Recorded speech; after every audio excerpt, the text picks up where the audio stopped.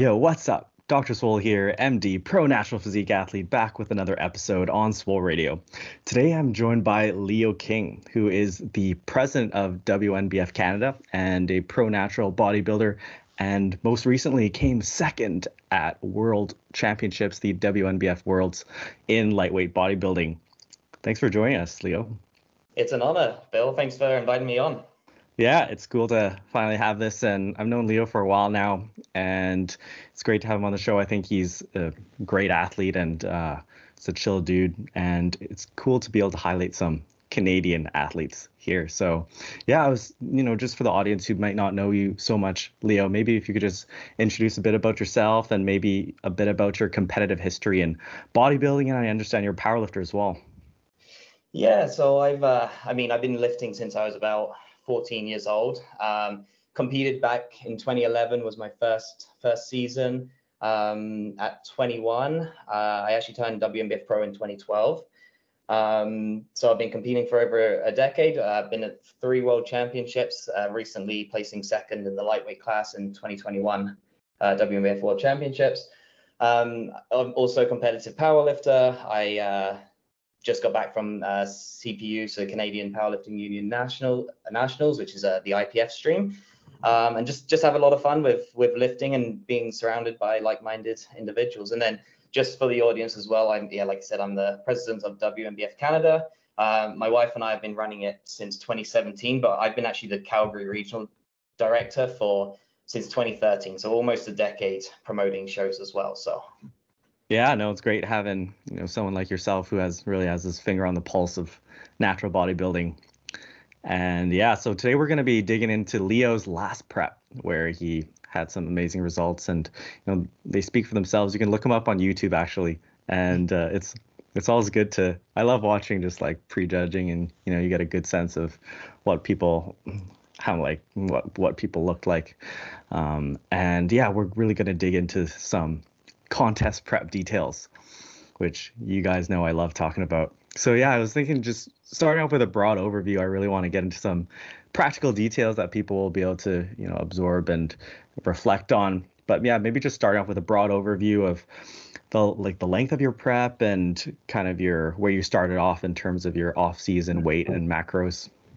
Yeah, so I typically sit around 15 to 20 pounds above my stage weight. So previously in the past, my stage weight has always been 140 pounds, right? So I'm about 5'5", 5'5.5" on a good day.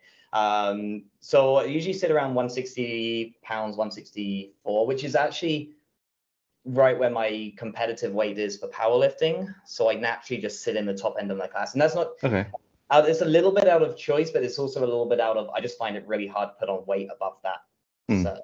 Certain weight range. So my goal was to come in a little heavier this time around. I actually did come in, my lowest weight was 147. So I actually managed to physically hold on to more lean mass this time. But either way, I usually start around 6 months out. So even though it's say 15, 20 pounds difference, I still give myself a long time to prepare. And I kind of ease into it, just start eating less crappy food, more focusing on just like, okay, what is my overall caloric consumption?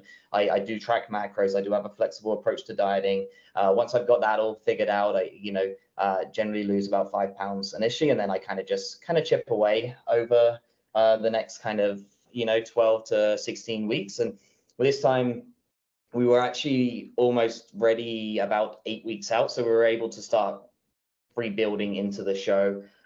Adding about 100 calories a week for the last 6 to 8 weeks into Worlds. And I think peak week, I was typically on around 3,000 calories a day, all peak week. And I think my lows were at 2,400 or 2,300 calories for a short period of time. So, yeah. Mm-hmm. Yeah. And then what are your off-season macros like? I try to do my best just to kind of not track as much as I can, but I have a good sense of what they are. And 3,500 to 4,000 calories. Mostly trying to keep my meal structure very much the same. I just eat slightly easier to digest choices, right? I'm not loading up on as much fruits and vegetables and such like that. I'm trying to eat more calorically dense foods just because I'm physically full most of the time. So Yeah, let's say 35 to 3,800 is probably my sort of average off-season intake. Yeah. Okay. Nice. And then, yeah, I guess the other thing is, how did your macros adjust over that span of 6 months, if you remember? Yeah. So I came down, I started at like 3,000 calories. I always keep my protein at 200, like so a little over a gram, 1.25 grams per pound of body weight, and I just keep it there. We did keep fats a little higher this time. I don't think they went below 60, but to start off with, they're around 75, and then fill in the difference with carbs, that they were probably around 350 grams or something like that. I was refeeding at least once a week. Carbs were going up to 500 grams, and fats were even going up to 100 or 125 grams once a week. And we were steadily losing. We made a couple of cuts here and there, every 4 weeks or so, cut back fats a little bit to 60, and carbs, I think, got down to around 250. And like I said, around 8 weeks out, I think the lows were, 200 protein, 250 carbs, and 60 fat, with 1 or 2 refeed days, which boosted me about 400 to 600 calories. And then each week we just kind of increased carbs by 25 grams. We were at that point, I think my low was at 148. So in the last 8 weeks, I only lost a physical scale weight of a pound. But each week you can see a physical change in, the physique. It's starting to fill out a little bit more as the glycogen was kind of get situated. But I was continuing to still drop a little bit of body fat as I was still in a slight deficit. Yeah, no, that's really interesting. Actually, I wanted to ask a bit about, kind of your reversing protocol. And so, like, I guess, at what point did you decide I'm going to start reversing? Like, was that just kind of, I feel my glutes are in, we're good? Like, compared to, like previous preps conditioning? Yeah. So, I mean, having a good history and good experience, when you're sort of ready and that. So yeah, making sure that the details were coming in certain areas. But I was also chronically flat as well, right? I had that feeling of just, okay, I just can't really get that good pump anymore, and refeed days weren't quite cutting it. And I feel like I'd managed to do a good job with my training with regards to keeping performance fairly steady the whole time. We can talk about training as well, but so I was monitoring that, and it was just like energy was maybe just starting to dip a little more than what should have been in a way. So we were then we would just have a little bit of a carb bump and just assess and monitor, and you could again see the weekly changes of mental, physical, and just everything around it, right? Yeah, it's one of those things where it's great if for any athletes out there thinking of planning their preps to try and budget that bit of extra time where you're not just like frantically hacking away, in the last couple of weeks of prep, which unfortunately happens, I think, to most early competitors. And yeah, I think it's kind of an interesting point what you were mentioning, where I do believe that people can over diet, and you can end up kind of being a little stringy on stage. And I think that something like reverse dieting into your show can be a really nice thing. Yeah. Well, I think, kind of the last 10 years, the shredded glute thing has been what would win you pro cards and win shows and stuff like that. But you would definitely sacrifice a little bit more of that fullness, right? That shape and that muscularity and the symmetry and stuff like that. And I think now more recent times where, protocols are getting better and such like that, is now trying to get that conditioning, but keep that shape, or have that shape at least back for showtime. Yeah. Did you use any diet breaks? I know you said you do 1 week refeeds, 1 day a week. We didn't do any breaks actually. So I just got to give a shout out to, I do coach with Dr. Joe Komzuski, so the diet doc, and I'm sure a lot of your audience are very familiar with him. But we didn't do any like real diet breaks. We did just 1, maybe 2 day refeeds, and but energy was like, I felt good the whole prep. Energy didn't really take too much of a hit. We didn't do any cardio. I just focused on steps as well. So I feel like, if you're really struggling and if you're really trying to grind it out, then maybe bit of a diet break or maybe some extended refeed periods can help kind of maybe reset a little bit of that sort of energy. But for me, we didn't need it, and so the goal was to effectively get ready early so we could start reversing into the show and start filling back out.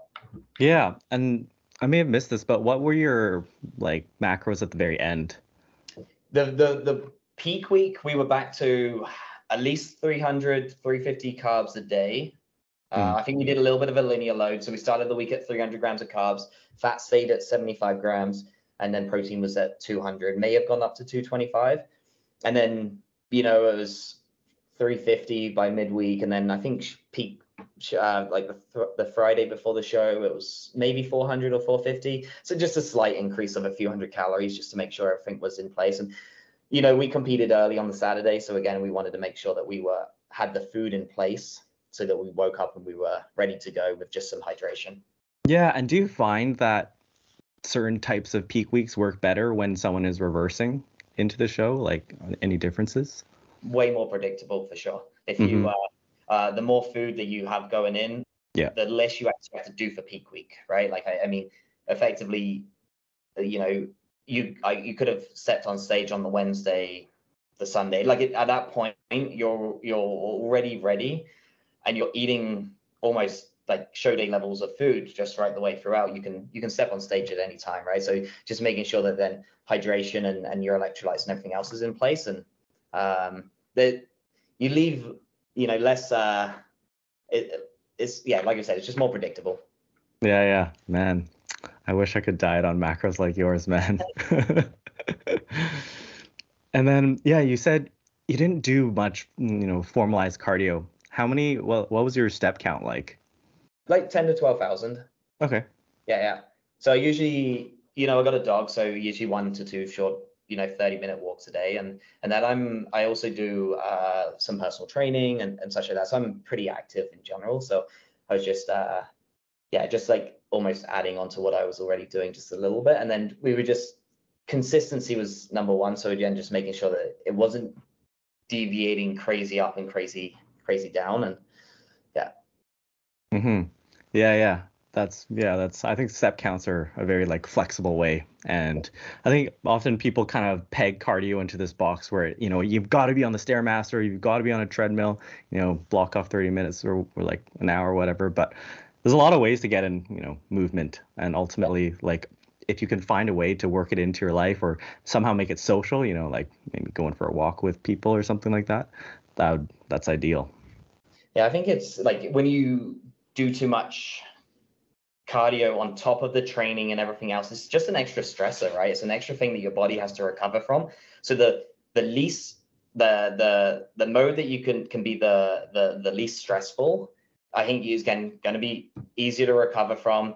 Means training is going to be a bit better, so you're not going to have decrements there as well, right? And again, this is a physique sport, and the goal is as much muscle as we can hold on to, and whilst being as lean or as conditioned as possible too, right? So I think this is a really interesting point in contest prep, where I kind of see contest prep as you're kind of knocking over this stack of dominoes, and like at some point you kind of tip over this point where everything starts to fall off the rails, and you basically want to delay that point as long as possible.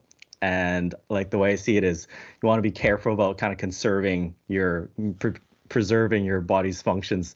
And as you said, we're like trying to minimize stress. So things like really drastic cuts and macros, or like large amounts of cardio, or maybe increases in your training volume or intensity. Like people will say like, oh, it's contest prep, now I gotta train high volume and train to failure and stuff all like on every set. And once your body starts like cracking and you kind of tip over that point, I find that like it'll all kind of snowball. Where like for myself, it was only in the last few weeks of prep when I really started adding in cardio, and that's when fatigue just kind of went up exponentially. So yeah, I'm a big fan of trying to conserve yourself. I think if you coax the body, it's going to respond better as well, right? Again, like you said, don't go from no cardio to 6 days a week at 30 minutes, right? And just like what's going on kind of thing. yeah, you can just coax it. And like you said, if you're a newbie, just give yourself enough time, right? No one knows how your body's going to really respond, but just give yourself that little extra time, right? And then if you're fortunate to be in the position where, again, you can start reversing in, or even just taking back the stress, your body's going to look and feel so much better, right? And that's just going to tie into the performance and the overall look for the stage. Yeah, for sure. And then, yeah, pivoting a little bit and talking about training. Mm-hmm. So I know that, you're a power lifter, and sounds like your training went really well throughout the prep. In broad strokes, how is your training set up?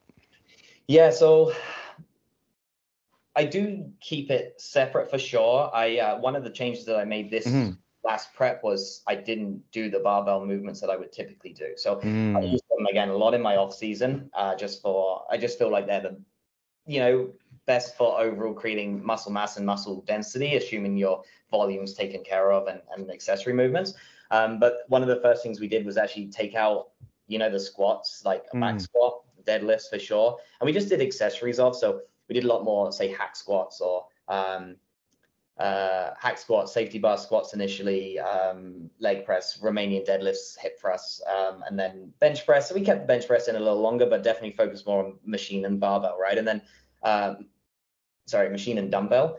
And then we were just slowly picking them back. So we removed the safety bar, and then we went into the reverse hack, and then we went into a split squat. So we just kind of almost took the intensity off, like where I would typically feel them in the joints, right? So that I could really just focus on the muscles. And again, that just helped with better recovery. And so that you could train them again. So typically we're doing each muscle group 2 to 3 times a week. So I think we were doing, say, a modified upper, upper split. Okay. I did put my shoulders on my lower body days. And then on the upper body days, it was more of a chest, back, and arm focus. So it was a lot more frequency. And yeah, just manage sets and reps, and just made sure that I was recovering, wasn't overly sore, and felt good for the next workout. Yeah, no, I think that's a fascinating point, and it's something I have a little pet theory on this, or like that I think is really intelligent about kind of periodizing your exercise selection and taking advantage of different the sort of fatigue profiles of different movements, where in your off season you really go for those big banger compound movements that get you a lot of bang for your buck and get you a lot of stimulus, but also produce a lot of fatigue. But since you have all those calories on board, it doesn't really matter. But once things get more restricted, fatigue becomes a big issue. And I think there's a lot to be said about like planning your training far in advance and saying, okay, I'm going to start off the year with my major movements, maybe focusing a bit more on strength. And then once we get into prep, I'm going to start systematically subbing in these less fatiguing exercises. So yeah, like for myself, I would start off with the squat, and then in prep, then I switched it for a hack squat, or swapped my deadlift for an RDL. And then after the RDL, eventually swapped it for just like the 45-degree hyperextension with a barbell, and just reducing that axial fatigue, because that produces a lot of stress on the system. And when you get later into prep, you really want to be conserving all of that as much as you can. Yeah, less chance of getting injuries as well, right? And that can derail a whole prep. So just be smart about it, right? Like you said, take that year-long approach, or that even at least 6 months out, and just, okay, let's just plan this accordingly. And some movements may feel fine, right? And just keep them in, feel good, recovering good, sure. But if things are starting, okay, that hip, that low back, or knees, or whatever, right? Just saying, okay, maybe let's just look at what we're doing. Okay, let's try removing this and make something, replace it with something that's a little, again, more joint friendly. Yeah. And then in terms of long-term planning, do you have any tips for people who might want to do powerlifting and bodybuilding?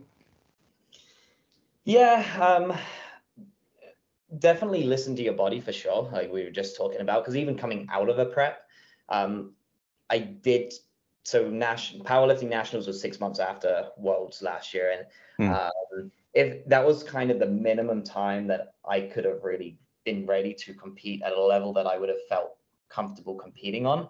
But as you're recovering, your load is, you're starting to reintroduce the lifts again, and you know, the load is increasing fairly fast, and you know, there was definitely some little tweaks and stuff like that was starting to happen. So again, I think it's just listen to your body and such like that. I think it's, for me personally though, I just like the objectiveness of competing in powerlifting and just hitting some sort of raw numbers. Okay, it's like I'm getting stronger over time.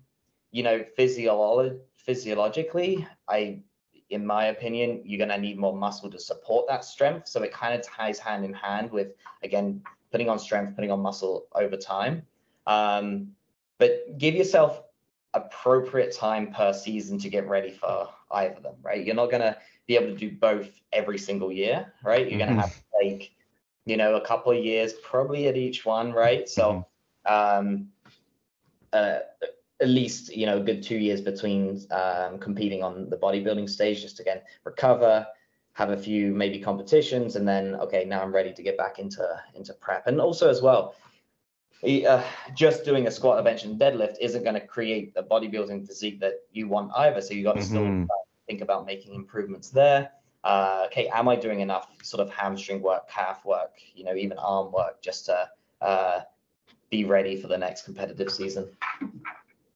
Yeah, no, those are good points where you hear about people trying to stack a bodybuilding and powerlifting competition like back to back, and it's just like, why would you do that to yourself? Anyways. Yeah, it was a lot, but I believe in setting challenges for myself, stuff that I haven't done before, and so I mean, take that one off now. And then in terms of, you know, Worlds itself, do you have any, you know, tips or things that you learned about being on the big stage, just, you know, for how to stand out and all that? Posing, for sure. You know, this probably going to be the longest time that anyone steps on any stage. So making sure your posing conditioning is ready. You know, they're big classes. I think we had 13 in our light, or 12 in our. Yeah, that's crazy. So I mean, you know, kudos for the head judge and the judges. They're going to give the athletes enough time to show the judges and show their, you know, their strengths and their weaknesses. So yeah, definitely posing number one. Make sure you're practicing enough, and look good on look good on stage, obviously. But I think Jeff Alberts, you know, he loves talking about the posing, and he has a whole series and a whole course dedicated to it. I would highly recommend you know, definitely going through an approach like that, and take pride in the art form of the competition itself. This year at Worlds, only the top 5 were able to come back on to do their routines, and that was for all classes, and there was some restraints around that, which was a little unfortunate. But I know that this year in general, they're going back to California. They're going to space it over 2 days this year, so all athletes are going to have their full time on stage with regards to the routines and such like that. But that would be my main difference, for sure. And expect changes with any show, right? Like, you know, stuff's going to happen, things are going to get delayed. Just be prepared for anything, right?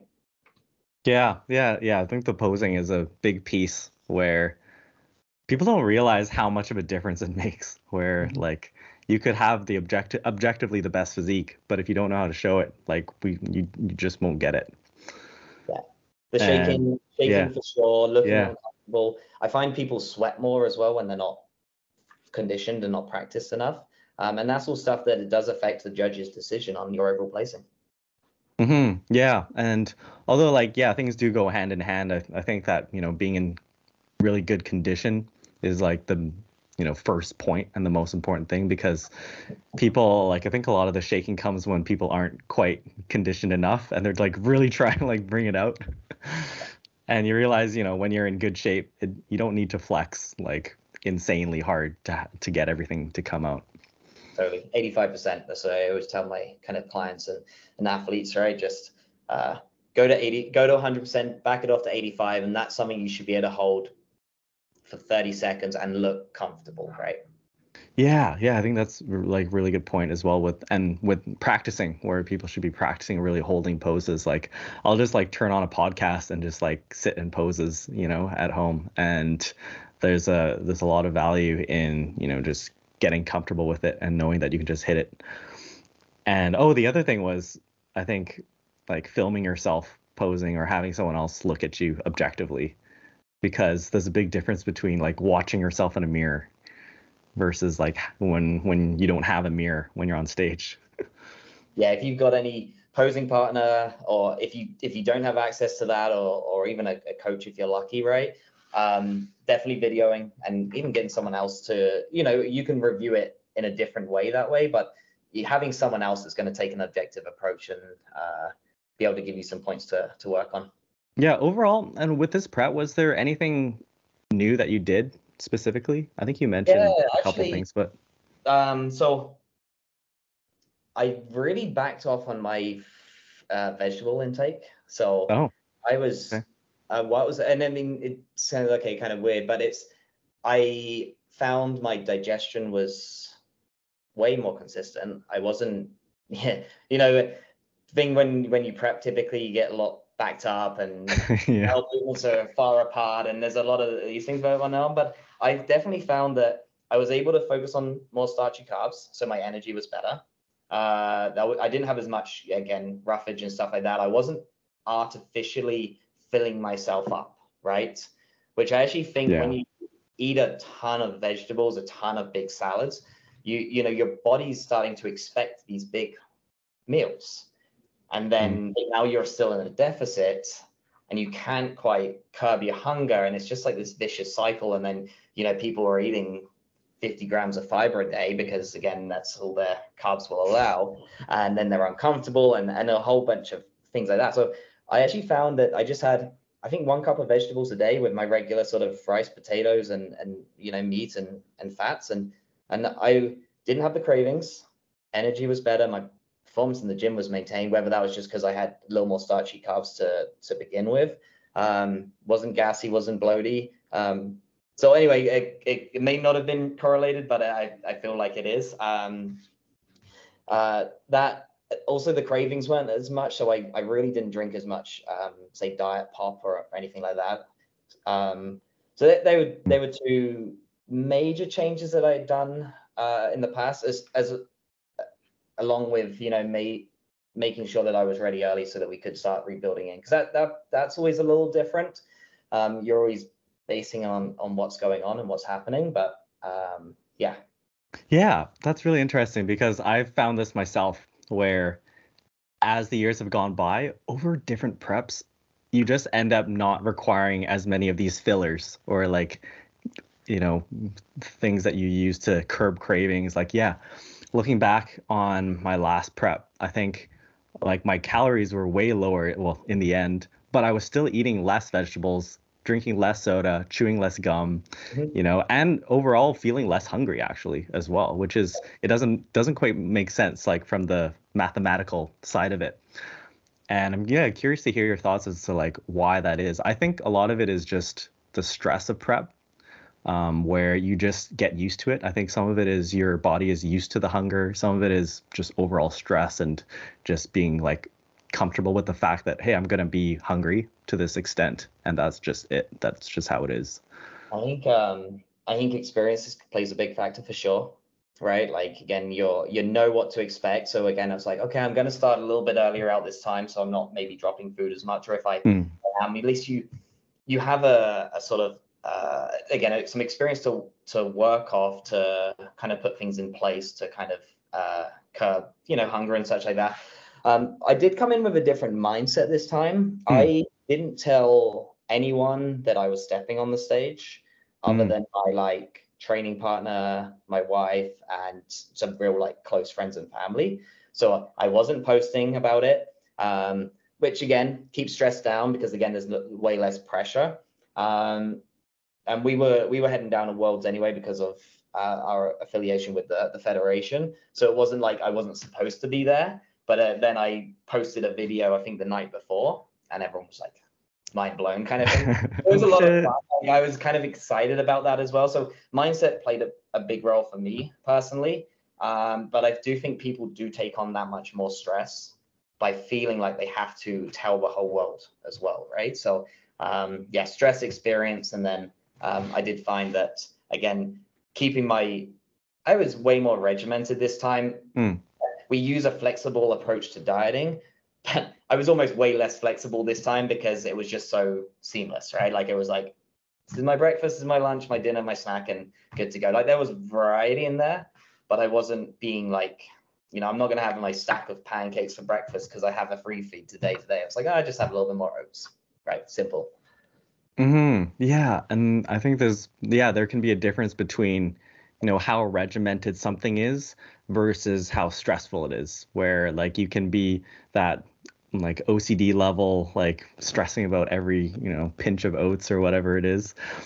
But you can also have a very flexible, like, well, a very, I suppose, intuitive approach to things where things just end up being very structured just because that's how you structure your meal plan or the way you eat. And eventually, yeah, like you can just kind of slip into your usual habits for prep and actually not be very stressed out, but still hit things very accurately. Yeah, I did find as well the variance of, like, when you're that lean and that conditioning, the slightest change of water and sodium and potassium, right? They all play a factor on how you actually look, right? So I did find that, again, just a little bit more of that regimented of, same amount of potatoes every day and rice and oats and meat and stuff like that. And it was just way easier to predict the look that you're going for versus like, I'm going to have 2 kilos of potatoes today, which has its own nutrient profile. And then the next day I'm going to have 2 kilos of rice, which may be the same macros, but totally different of regards to their actual build up as well. And and that the look is it is different when you're that lean. You can notice subtle changes, right? And so just predictability, again, consistency, predictability. We'll just come back to that. Were there any like changes, I guess, in your specific macro or maybe food selection things you did at the very end that you found changed your look? I do generally find beef and like sweet potato, like they do create a little bit more of a fuller look, I found, at least on like compared to, say, a chicken and rice meal. It just feel, I don't know, even if that you feel fuller, right? So that's one thing that I did find right at the very end, because again, you're pretty much limited to the foods you are eating towards the end there. And again, I wasn't consuming many vegetables at all. So I remember the last few meals that we did have on that Friday night were more of that sort of beef. It was ground beef and sweet potato.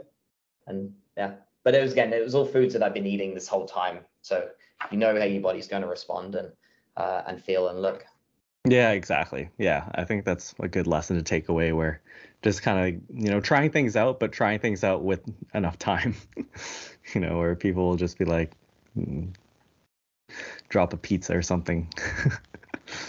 How's that going to go after 20 weeks of not having a pizza, right? But, something with like peak week as well. If you're working with a coach or even with yourself, just a nice thing about being ready early again is you can trial out a couple of these different peak week protocols and just see how your body is starting to look different with, some higher carb days or more water or less water or whatever your kind of, approach or plan is. Did you have many mock peak weeks? We didn't really, because every week we were sort of slightly increasing the food. And then we were still having a refeed or a double refeed twice a week. So we were kind of seeing how we were looking the following day and 2 days after. And I know even during the day, but there was a lot of we were checking in 3 times a day for the week or 2 weeks before, and just seeing how we're looking in the morning, lunchtime, and in the evening, and with at certain food levels. And but also as well, that comes down to experience too, right? Like I've done 12 bodybuilding shows, and most of them have been with Dr. Joe. So we have a good idea of how we're typically going to respond to certain things. Yeah, and then that reminds me as well. What did you do with sodium and water in the last week? Sodium was just every single meal, just a little addition. So I just knew, we were adding in and ate for a quarter of a teaspoon. So it was around 3,000 milligrams a day, right the way up to. I think we bumped it up a little bit as my carbs were increasing, but it was, you know, a minuscule increase in reality, right? We weren't dropping it or anything like that. And water, again, consistent. We were probably 5 to 6 liters a day. On show day, we did have 2 meals. One of them was a beef meal for sure.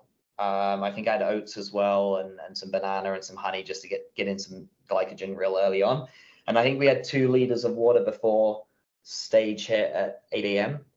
And then backstage, we were just, you know, as we were pumping out, just making sure that things were feeling good. If I was thirsty, drink a little bit more water. But again, then we just rode right into the stage. Yeah. I think keeping things conservative is usually a good idea when it comes to these kinds of things.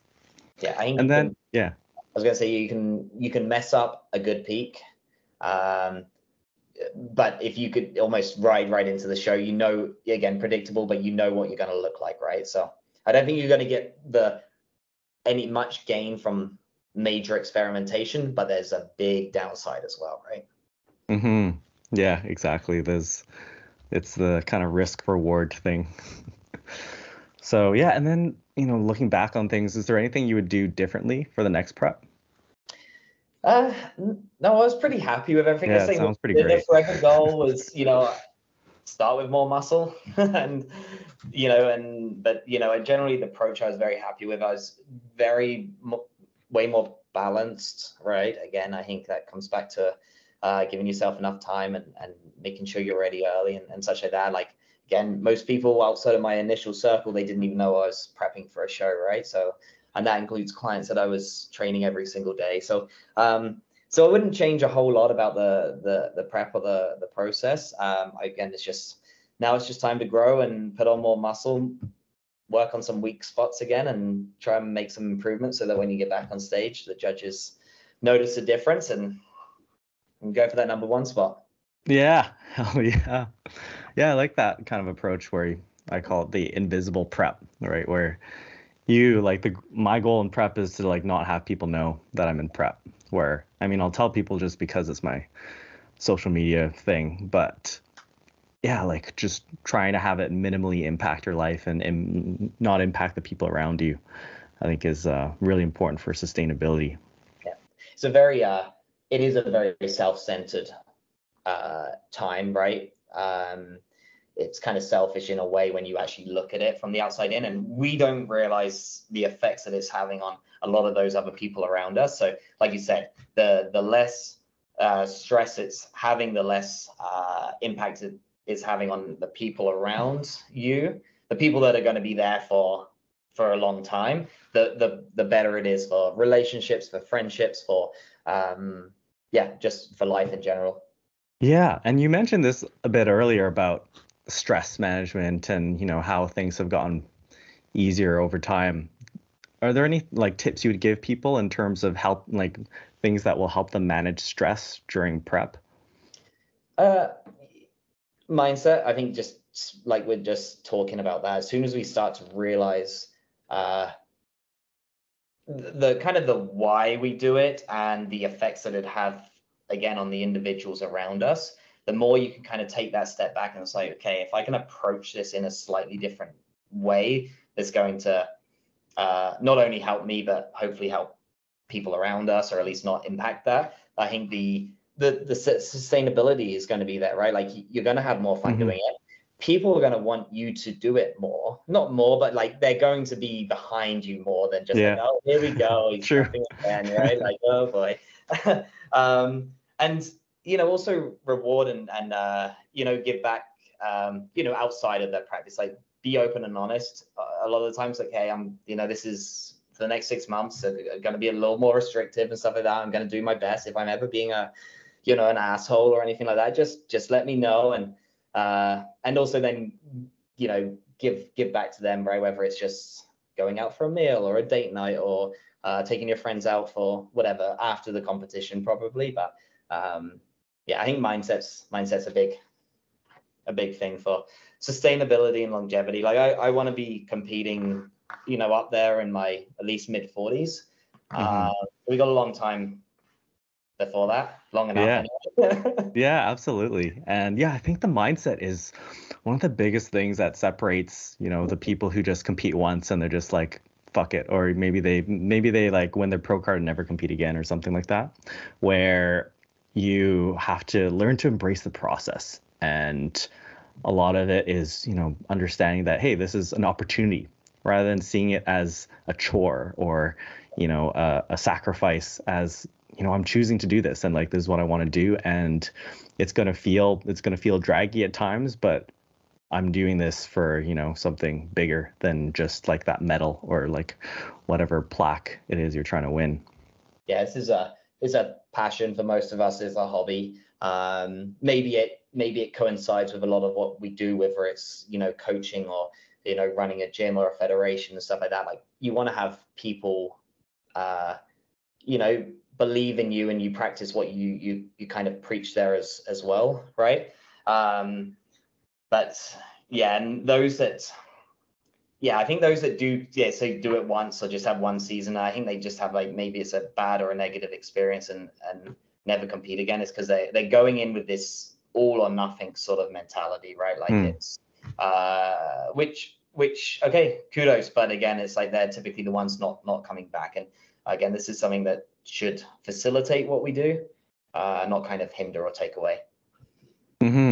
Yeah, and then the other thing was about what you said about, the people around you and people in your life and making sure you give back, right? And I think that I feel like sometimes in my last prep, I was like even nicer than I was, because I was really trying to be proactive about, say, like, hey, it's my refeed, like let's get together, like let me spend some time with my friends and all that, and like just really being cognizant about not being a dick. It comes back to experience, right? Because this is, it's not your first season, right? You've had 2 or 3 before, and you also you've surrounded yourself with like-minded individuals, so you get to lend off other people's experiences as well. And it's like, okay, how can we facilitate this and make it impact in a greater way with those that are around you? It's like, hey, we're actually let's be proactive. Let's go out and do this, as because today I can do it, but again, I want to do it as well, right? So yeah. And then just zooming out to really big picture, just kind of curious about your whole development as an athlete over the years. Like, how would you say your physique has progressed, from show to show since you started? Yeah, so I think my first, I think 4 full seasons, I think my stage weight was the exact same. So, but I've always been known for shredded glutes and hamstrings and such like that. So, so I think it's just, I was slowly just bringing up, looking more like a bodybuilder over time, not just having these 1 or 2 good body parts. Also as well, development wise, starting working with a well-educated coach, so where prepping is better, we're hopefully losing less muscle mass in a prep. We are bringing in even more conditioning, but again, maintaining a fuller look over the time. And then, like I was saying, this is the first show that I physically actually weighed heavier on stage, and that could have been, again, a better prep, less stress, and such like that. Training wise, I'm also giving myself longer preps now as well. Gives a little more time, a little less restrictive. So I think it's, again, comes back to experience, right? Choosing now exercises that you feel good on, you recover, and providing a sufficient stimulus. And also as well, my splits have changed over the years. Like, again, way more bro split in the past, and now it's fairly frequent, right? Everything's 2 to 3 times a week, right? And so again, just small changes over time, but landing on that spot that you feel good at as an athlete, and is, again, providing the results. Yeah, I think the experience bit is a big thing, and just about prepping in a more intelligent way, I think, where a lot of the physique changes actually also come from just preserving more muscle during prep, or just looking fuller and less stressed out. Probably plays a big role. So yeah, I think that's a really fun, insightful talk, and I think that I wanted to just give you, a moment to just talk about maybe the WNBF in Canada and some shows coming up. Yeah, for sure. So yeah, like I said, my wife and I, we run WNBF Canada. So we just had 4 spring shows. It's been kind of a weird few years with COVID, ups and downs and stuff like that. We were able to have a couple of shows at the end of last year, but they're really building well into our final show of the year, which is our Pro-Am in Calgary. Which I'll be competing in. which Bill will be there. So yeah, come out and support. It's looking out like it's going to be our biggest show ever in Canada, which is exciting. We run all our pro classes, and there's cash prizes to be won for the pros, which is super exciting. But yeah, really fun show. A lot of athletes. It's our most competitive. It's a lot of fun. So expect competition if you are looking at competing. As well as for our pro athletes, we have our team that goes to the World Championships each year. This year is going to be in California, in LA, which is again it's our highlight. So it's a lot of fun. Like I said, Bill's going to be competing, so come and watch, support. Yeah. Come compete, right? Like spread the word. Natural bodybuilding, it's still really in its early stages, like with regards to competing and the classes and everything around it. So it's a lot of fun. This is my way of giving. Like, I love bodybuilding. I love the whole history behind the whole sport on both sides, but this is my way of giving back and providing a platform for athletes to compete in with a federation that we truly value and believe in. Yeah, no, that's awesome. I think WNBF is the best natural bodybuilding federation, obviously, but yeah, it's exciting to, see it growing in Canada, and the Vancouver show is like way bigger than I ever expected. It's awesome to see people coming out, and natural bodybuilding is very much alive and growing. So that's great to see. So yeah, where can people find you, Leo? Yeah, me personally, I'm Leo.Kingsfitness. With regards to anything WNBF related, WNBF Canada is the best place to go. It's kind of our central hub where we'll promote all our shows and athletes and what's going on there. So that's probably the best place to reach out. Awesome. So yeah, I'll link that in the description below, and thanks for being on the show. Thanks for inviting me. That's all for now, guys. Thanks for listening. I am available on a very limited basis for one-on-one online coaching. I also offer one-time custom hypertrophy programs tailored to your needs. So, if you want to take your gains to the next level, DM me on Instagram and I'll let you know my rates. Make sure you follow the podcast, and we'll see you next time.